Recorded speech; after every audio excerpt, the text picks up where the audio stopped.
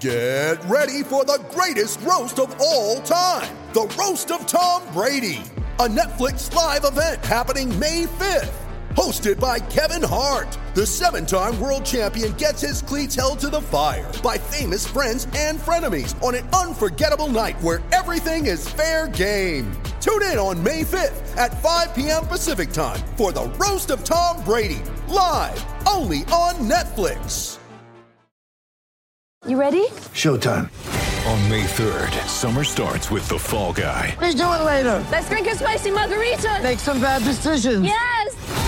Audiences are falling in love with the most entertaining film of the year. Fall Guy. Fall Guy. Fall Guy. That's what the poster said. See Ryan Gosling and Emily Blunt in the movie critics say exists to make you happy. Trying to make it out? Nope. Because I don't either. It's not what I'm into right now. What are you into? Talking. Yeah. The Fall Guy. Only in theaters May 3rd. Rated PG-13.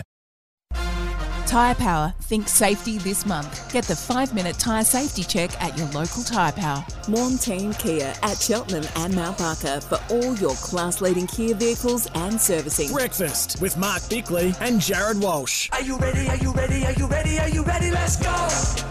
2 minutes past 8 on SEN SA Breakfast. Bicks just hearing in the news some of the Champions League results as another couple of legs are completed. So Borussia Dortmund defeating Newcastle 1-0, PSG defeating AC Milan 3-0, and Man City defeating Young Boys 3-1, so it's a little bit unfair. Man City playing against Young Boys with that result. That's a Swiss team with a very unique name, Young Boys. Let's continue our focus on the World Game, though, because Sunday is a really significant game. It's the second home game for Adelaide United in the A-League men's competition, but they are partnering up with Breakthrough. They are hosting the first mental health game in A-League history, taking on City. It's a significant milestone and more important than ever with growing mental health statistics. And to tell us a little bit more about that, but also someone who was outstanding.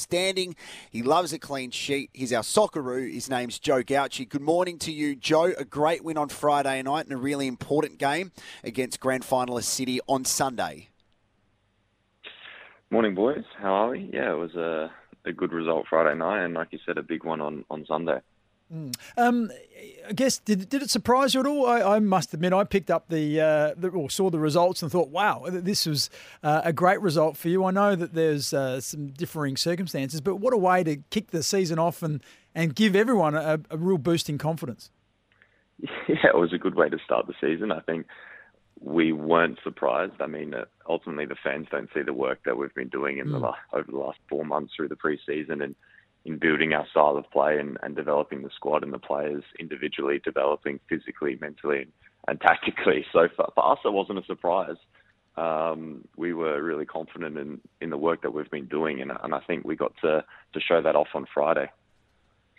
Joe, we got a text yesterday from someone who follows Adelaide United quite closely, and their suggestion was it was the most disappointing off-season that we had as a team. And I challenged the person texting on that, saying if you have a look at some of the players who either started or came off the bench on Friday night, such as Johnny Yull, Panache Madana, Bernardo, Luka Jovanovic, who was doing international duty. If you think about the off-season, we've had some young players grow in experience and maturity, and they are equally as good as a player coming from overseas. Can you just give a comment on that, of the development of some of the young players that Carl Viet has entrusted, young South Australian players too, to lead the way for the Reds? Yeah, well, you sort of said there the physical development is massive. You look at a lot of these boys, they're 16, 17, 18, 19 years old. Some of them are young in their early 20s. Your physical development at that age, over the course of 5 to 6 months, you can grow massively physically. And I think just the technical and tactical work that we've done over the last 4 months has been relying a lot on these players. Like, the person texted and said, we haven't signed players, but at the end of the day, I think that South Australian people want to see South Australians play for a South Australian team. I think that's the direction that the club's been headed in over the last 3 seasons. And you've seen that with fantastic players come through. I think Craig Goodwin has been a big talking point with him leaving, but he's a South Australian. And for him to become the great player that he has and the great Socceroo and Johnny Warren medalist, he had to be given the opportunity as a young player.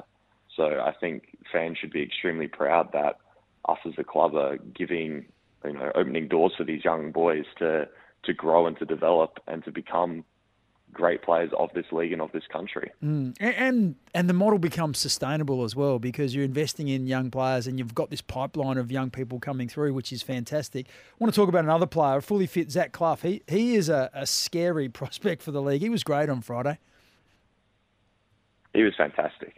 And I think he's really settled in well over the last 6 months. When you coming from England, it's a long way to travel. You come to the other side of the world, you bring your family, and it can be hard to settle in. And I think over the last 6 months and through the preseason, he's really settled. He's really happy here, and that makes a big difference in your performances and what you see on the field. I think when you're happy off the field and you're really settled, then you can really express yourself on the field, and we saw that on Friday night. Joe, you've made your debut for the national team, the Socceroos, against a team in Melbourne only a few months ago, and it was a couple of weeks ago the Socceroos played against England and then New Zealand over in the UK at Wembley and then at Brentford. You weren't part of that squad, and I know there's certain reasons pertaining to that, but I just wanted to ask, as we talk about the Breakthrough Mental Health Foundation and the focus of this Sunday, how much that motivates you and enforces you to focus on your mental health and learn from the non-selection to actually fight your way back into that squad when another match comes around. We know there's a game on the 16th of November in Melbourne, and that I'm sure is a focus for you. Yeah, it is motivating, but I don't look at it that deeply, I suppose. I think for me, I'm extremely proud of my achievements over the last sort of 12 months and being involved in back-to-back camps and making my cap, as you mentioned. But I mean, not being picked in the last 2 camps, it's hard to get picked off when you're just training in pre-season and not playing in season. So the season's back and it's motivating for me to put in performances, but my focus has to be entirely on Adelaide. And if I'm not performing here, then those opportunities to represent Australia with the national team won't come up. So it is a little bit of resilience. I think it can be, for some players, it can be a bit of a down moment in their career and think that maybe they won't get back there. But for me, I look at it as, a little setback that is, going to motivate me over the next couple of weeks to control what I can control and to work extremely hard on my craft here in Adelaide and then hopefully put in performances on the weekend that, will see me get back into the squad. Just on Jeez, I tell you. Oh, sorry. Oh, sorry. Oh no, I'll tell you what. The schedulers for the A-League must really not like Adelaide United because they give us the 2 grand finalists in our first 2 matches of the season. So we go against the Mariners and then we play against Melbourne City. How are we going to tackle them this weekend? Well, I think we're going to go at them as we have done in the past couple of years. I think we match up against them very well. It'll be similar to what the fans saw on Friday night. We'll look to control the game and dictate the tempo of the game with a lot of possession and really pick our moments when we're going to attack. And without the ball, it'll be quite similar in that we'll be looking to press quite aggressively, but also pick our moments as well. And at times happy to just sit in a more of what we like to call a mid-block in the middle of the field and pick our moments when we're going to really press them and nick the ball off them high up the pitch. So it'll be similar to what fans saw on Friday night. I hope in the result in the clean sheet as well.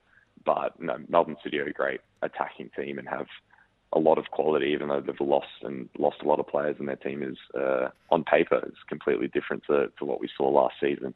Their style of play and structures are still there to be very attacking, and they did play last night in the Asian Champions League, so they have a bit of travel, but that won't be an excuse for them. I know with their facilities and things like that, they'll be fresh and ready to go Sunday night. One thing that pleased the fans, and I'm guessing it pleased you as well, that we heard that during the week that now the grand final is not going to be locked away and it doesn't have to be in Sydney every year, which opens the door, if you're good enough, to be able to host a grand final in your home state and home city.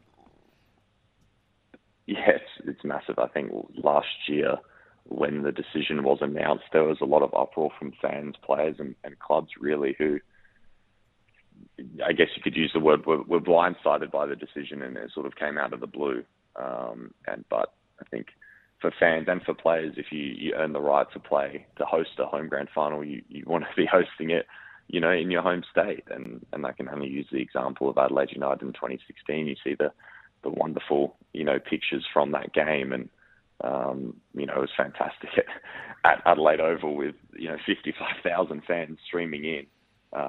Really, really special moments. So it's great to have that decision reverted, and the Unite round being brought in as well. I think it'll be a great occasion in January where football fans from all across the country can come together over a weekend to watch, men and women's football. So it's going to be that'll be a fantastic event coming up in the coming months.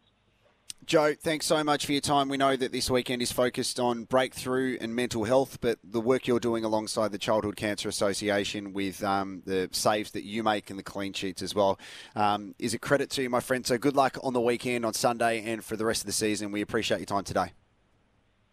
Thanks, boys. Thanks for having me. Have a good day.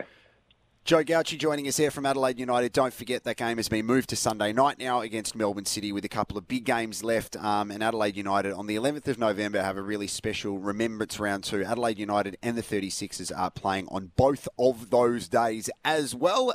It is 12 minutes past 8 on SEN SA. Our Brecky Brownlow next.